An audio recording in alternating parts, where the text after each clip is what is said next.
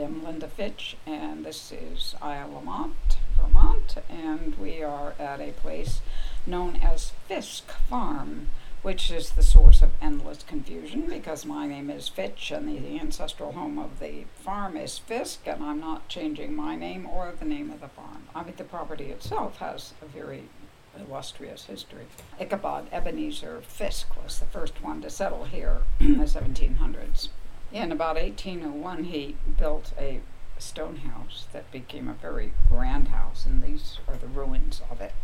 The reason I came here, or to Isle is that I met a Princeton graduate student whose family had been here for several generations, and he brought me to his family home, and I married the family home.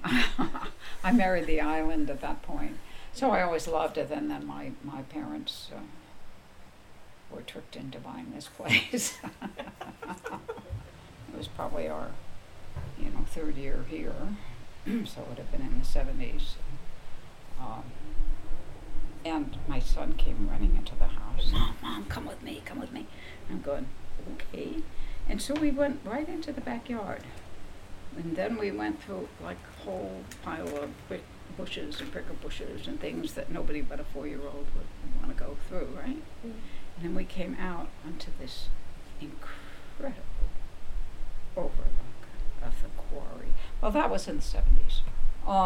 So the quarry was sitting there, and just, and you'd go out and you'd look and you'd go, oh, and the birds and the this and the that. And one day in August of 95, I'd driven my car up by the garage there and heard this loud noise. It seemed to be coming from the quarry. I went to this overlook, and by that time we had cleared the path, so I could go right. And looked, and there was a guy with a jackhammer down there, and I jumped on my bicycle, rode down, went into the quarry, and just, hello, what's going on? Oh, big quarry operation got to open here. A quarry operation. Right in our backyard almost. So for 3 years it was a conservation battle using Vermont's conservation legislation. Turns out, or certainly there was at that time, maybe still is, a whole bunch of like amateurs who just have fought various conservation battles in Vermont. So, it was written testimony, verbal testimony. I wrote a book about it. It's not as though we won, but we were winning all of the intermittent stages. And finally, at this point, the quarry owner had put a lot of money into fighting us. But we reached an agreement, and he gave us 3 weeks to raise $250,000, which we did.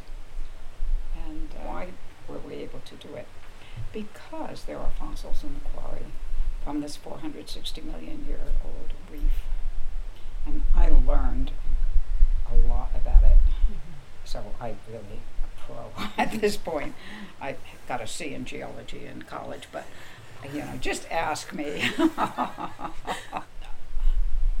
The same year that all of this started in 95, in July, I had gotten a call from the retired state geologist. I had never been here during the summers where he came up and brought students up and asked my parents if they could walk across to the quarry. And so that year, 95, before the fuss, I got a call from this person, state geologist, asking again for permission to walk across our land. I said yes, and can I go with you? And I went back, and that's when I learned how important it was.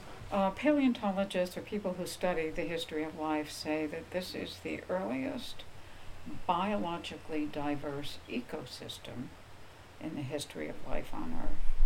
That's why it's especially significant. And it was like a snap to get a national natural